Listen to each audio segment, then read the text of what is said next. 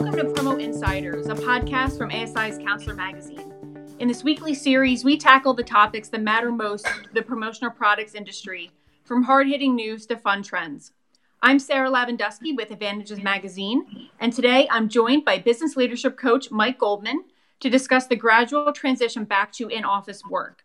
After more than 2 months of mandated closures, offices across the country are finally making plans to welcome back their remote workers with health and safety policies in place. What kinds of challenges will this next phase of the virus crisis present to business leaders, and how can they come out stronger on the other side? That's our topic. So, like I said, Mike Goldman is a business leadership coach. He's also the author of Breakthrough Leadership Team, Strengthening the Heart and Soul of Your Company. So thank you, Mike, for being with us today. Thanks for having me, Sarah. Yeah, this is great. I just wanted to talk to you about, this next phase, what this is going to mean for companies. And as we had covered early on in March, it was very important for company leadership to communicate with their teams as they transition to their home offices and work there for 2 months.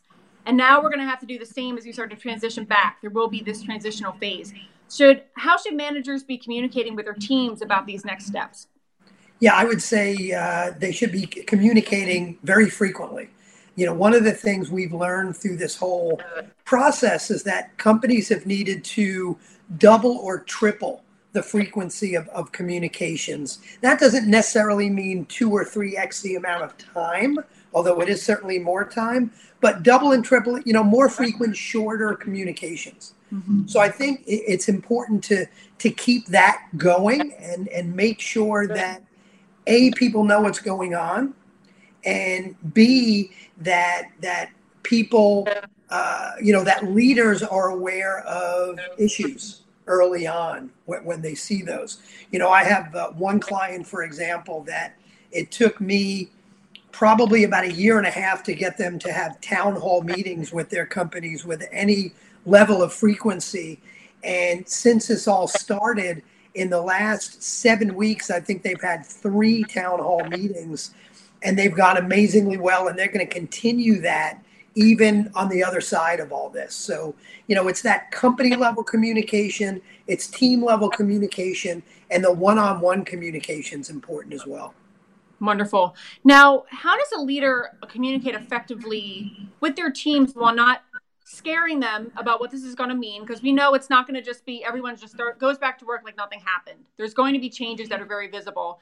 How do they communicate that effectively with their workers while not scaring them, and also encouraging them to be open about what they need to be as comfortable as possible moving into this next phase? Yeah, I think that the frequency of communication about what's really going on, we have to treat our team members, our employees, like the grown-ups that they are. We've got to tell them the truth. And there's a something called the Stockdale paradox that I keep repeating with my clients ever since this started. And the Stockdale paradox says, you need to keep 2 things in mind at the same time. On the one side, you need to confront the brutal truth. Mm-hmm. But on the other side, you have to know that it's all going to be okay at the end. And we need to communicate both of those things to our team. So we've got to be honest about it. But the other challenge is, if we want our team members to be open and honest with us, we need to be open and honest with them. And the challenge is, as leaders, we tend to want to put our superhero capes on and be strong for everyone else. And it's going to be fine. And I'm doing great. And isn't working from home wonderful? Mm-hmm. And the challenge is that when we've got that superhero cape on and we're trying to be, Mr. or Ms. Perfect, our employees think they need to be perfect. Mm-hmm. And they're not. And we're not. So we need to show our vulnerability with them. That doesn't mean put the camera on us huddled in the corner crying and show that. But it does mean be open and honest. And if you're having some challenges, let your team members know that. Because if you're open and honest with them, you take that superhero cape off, they're going to be open and honest with you as well. And that's critical, because if you don't hear what's really going on in their heads, you're going to start transitioning back to whatever normal looks like, thinking everything's going to be fine when It's really not. Yeah. And to that point, there will be different reactions to this. People are going to be excited. They're going to be apprehensive. They're going to be, for most of us, we're going to be a little bit of both. How does leadership show empathy towards their employees feeling all of these things, but also focus on getting the company back on track? I think that's going to be kind of a fine line to walk. It is a fine line. And again, it comes back to frequent communication and the right communication. It comes back to that vulnerability and keeping that going. But we also have to do two things that aren't as natural in this environment. Number one, we've got to stress discipline and accountability. It's easy to take, absolutely, we've got to show empathy. It's easy to take that too far and say, I understand you're worried, and I understand this, and I understand it's distracting at home, and I understand coming back to work is tough, and therefore do what you can, do the best you can, and accountability goes out the window. People need the guardrails of discipline and accountability to help them feel safe as well. So with empathy, and this is a fine line to draw, but with empathy, we've got to start injecting some accountability again. If you've let that drop, you've got to inject that again and let people know this is a business and we are expecting you to get back to work in this way. The other thing I think leaders need to do is, for the last couple of months at least, it's been heads down, focused on cash flow, focused on surviving. This is a time where we've got to pick our heads up and we've got to remind ourselves and remind our teams that we had a vision before all this. We had a 3-year vision about what we wanted to create in this organization. Maybe a 10 to 15 year big, hairy, audacious goal, flag on top of a mountain. There were some exciting things we wanted to achieve. We need to get back to that. Now, has this changed things? Absolutely. Might this change some of our time frames and plans we had? Certainly it does. But for most companies, I don't know that it changes the 3-year plan of what was that vivid vision of what we wanted to become, or the 10 years what we wanted to become. We need to remind people of that. We need to get back to that so people could lift their heads out of the day-to-day chaos and fear to say, you know what? We've got this beautiful picture of the future we're still trying to create here.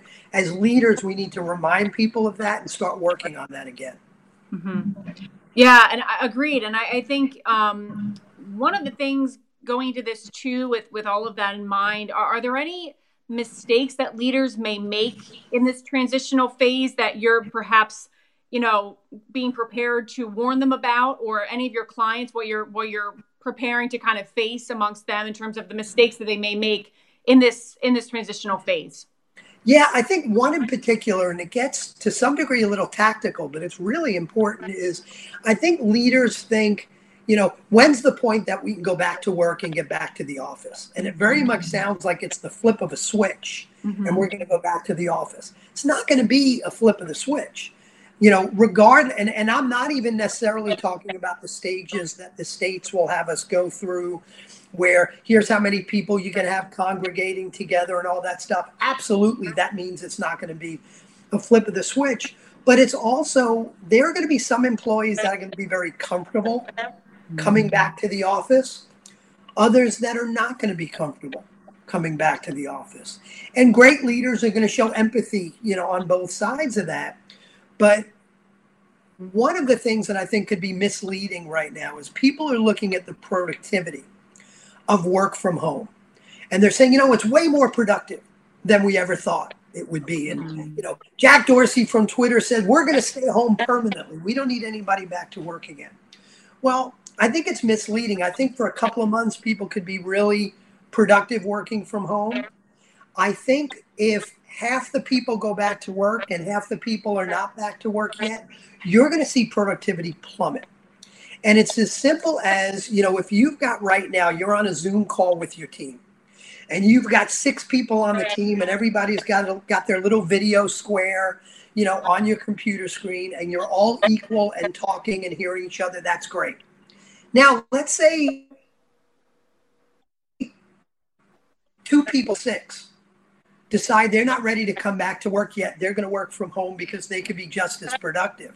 Now the 6 people, 4 of them are in a meeting in the conference room. 2 of them are on Zoom. when the 4 people in the conference room talk with each other, half of that the Zoom people on the Zoom call are not going to understand. It's going to sound like mumbling. It's not loud enough. They're not going to see everybody on the screen. It's as simple as if half the people are back to work and half aren't, you still may need to do meetings in the same way. You still may need to be in your separate offices on Zoom, so everybody's got their little square. Because when you're in different locations and half the people are at work and half are home, that's going to hurt productivity, and the people that are home are going to feel a lot less involved. So it's those kinds of tactics that are important. Is what do we do to transition people in over a long period of time? And how do we handle that hybrid situation where if we're not careful, morale and communication and productivity may plummet? Interesting. Yeah, that's an interesting point. And finally for you, what kind of opportunities are you seeing for leaders to grow and improve on their leadership skills during this time? And how will this phase reflect back on a company's core values that they've had enshrined for so long? Yeah, I think it's a number of things. First off, I know for me in my business and for my clients, the perspective that I have and I'm coaching them to have is that a year from now, we look back on this time and say, man, I'm glad it's done, and I never want that to happen. Hopefully it's done, right? I'm glad it's done, and I never want that to happen again. But you know what? And I almost feel weird saying this. If that didn't happen, we would never be where we are today. We wouldn't have pivoted to this new strategy that's meant the world to our business. We wouldn't have built these great new relationships. Our culture wouldn't be as strong as it is now.